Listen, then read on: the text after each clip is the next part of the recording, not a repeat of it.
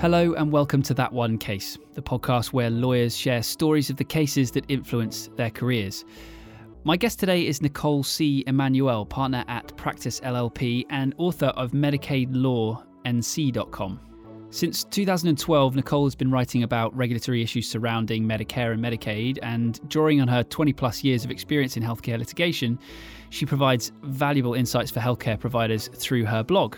And on today's show, we asked her about that blog and why she started it in the first place, and how her passion for writing has turned into a valuable source of clients.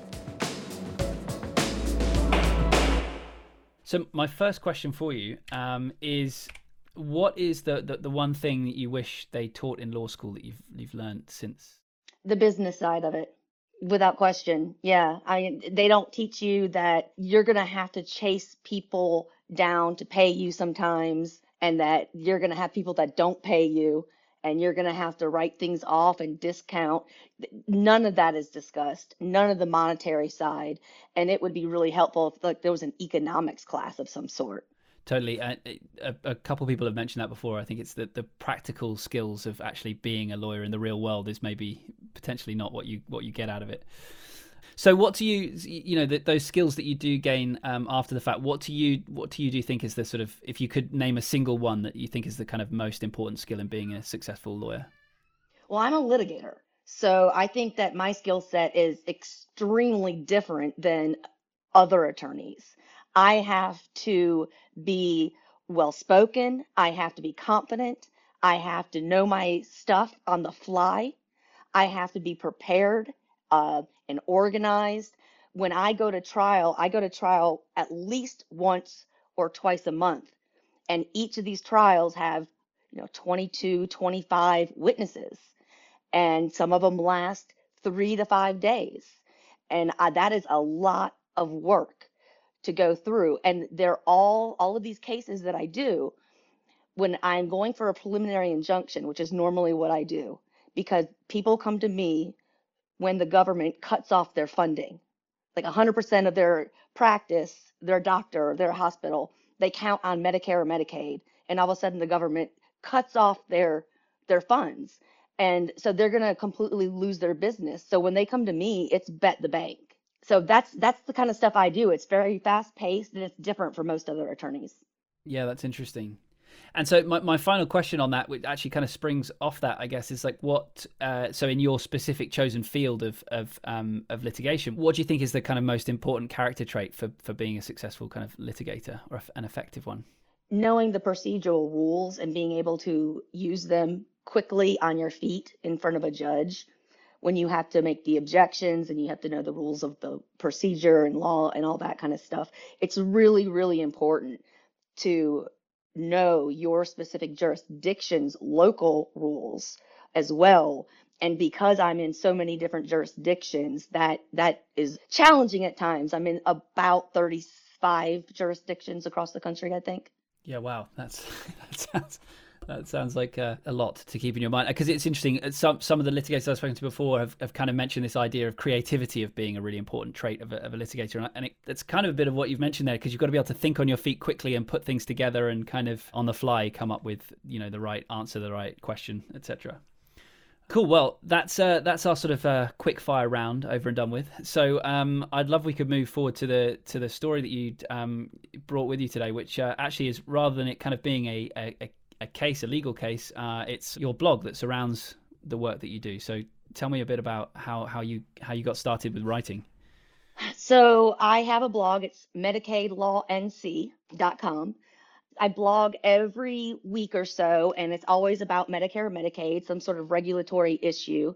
I try to tell stories in it. I try to talk about the law in a less legalese manner, almost as if you and I are just speaking. I use the vernacular. I don't want it to be a highfalutin legal journal. It is just, for anybody who needs information.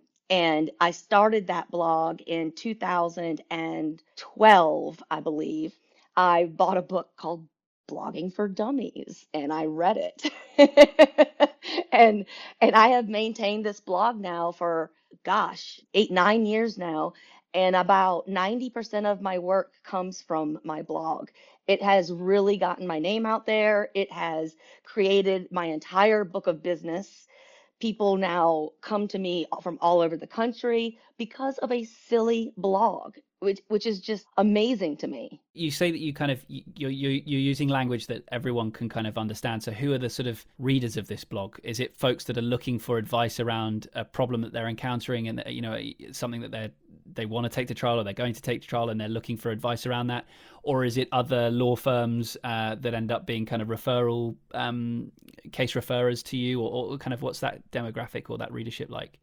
The beauty of a blog is you can see the demographics. And so I can tell you that most of my followers are doctors, are compliance directors, durable medical equipment owners, anyone who takes Medicare or Medicaid. There are a few attorneys, but those are attorneys that are usually in healthcare as well because they want to keep up. And so was there a blog post, an article that you wrote that kind of made you realize, okay, I'm on something, I'm going to do this? Because sticking with it for 9 years is not easy, right? I know, right? No, it's not. It takes up a lot of time. And I think that it's really good that I love to write. I love to write. Like that's my passion. I guess that's why I became a lawyer. If not, I'd be a novelist. I mean, I like writing. So therein lies like the passion already. And then I also like what I do, because what I do is I keep doctors able to take Medicare and Medicaid patients. So in a way, I am helping Medicare and Medicaid recipients by keeping their providers in business. And that's how I look at it. And it gives me a lot of passion for my job because I think healthcare is so important for everybody. And most physicians don't take Medicare or Medicaid. And these physicians who do take Medicare or Medicaid, they go through all these regulatory hoops and sometimes have to pay people like me to come and get them out just because they take Medicare or Medicaid. Is there one kind of article you can remember that kind of exploded and got a ton of attention for the first time? Yes. This was in 2013. I was asked by the government of New Mexico.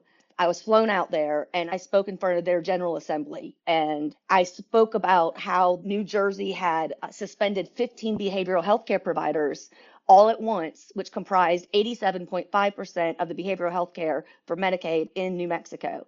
So I was flown out there. I talked to the General Assembly about what a tragedy this was and how they should lift the suspension and not close all these people down. They all hired me. And so I wrote blogs and blogs about that whole experience and what we went through. We ended up suing. One of my clients was accused of owing $12 million. And after a 2-week-long trial, the judge said that he owed $896.35. And then we appealed that. Wow, you remember the number. That's amazing.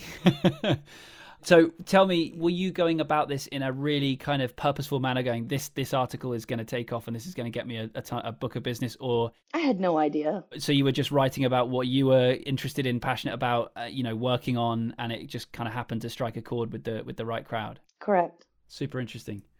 What lessons can other folks draw from that, do you think, that maybe haven't started a blog? Because it's not 2005 anymore, right? So it's not, it's whenever you started. You said 9 years ago, so 2011. It's hard to maybe break through the noise here in 2021. So how do you feel about folks starting out kind of now?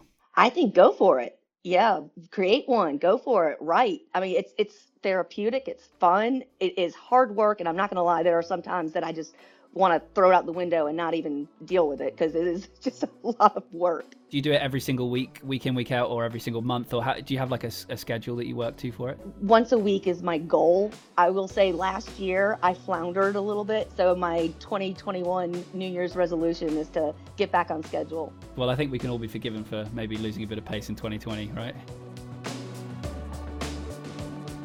The first step is always the hardest, and whether you want to blog, host a podcast, or even start a YouTube channel, I guess the best thing you can do is simply go for it. So thank you to Nicole for sharing that with us today.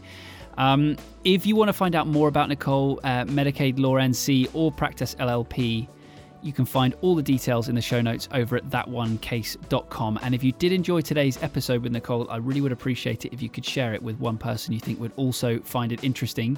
All the details on how to listen are over at thatonecase.com. thank you very much for joining us, and we'll see you again next time as Ruby Powers tells us the story of that one case.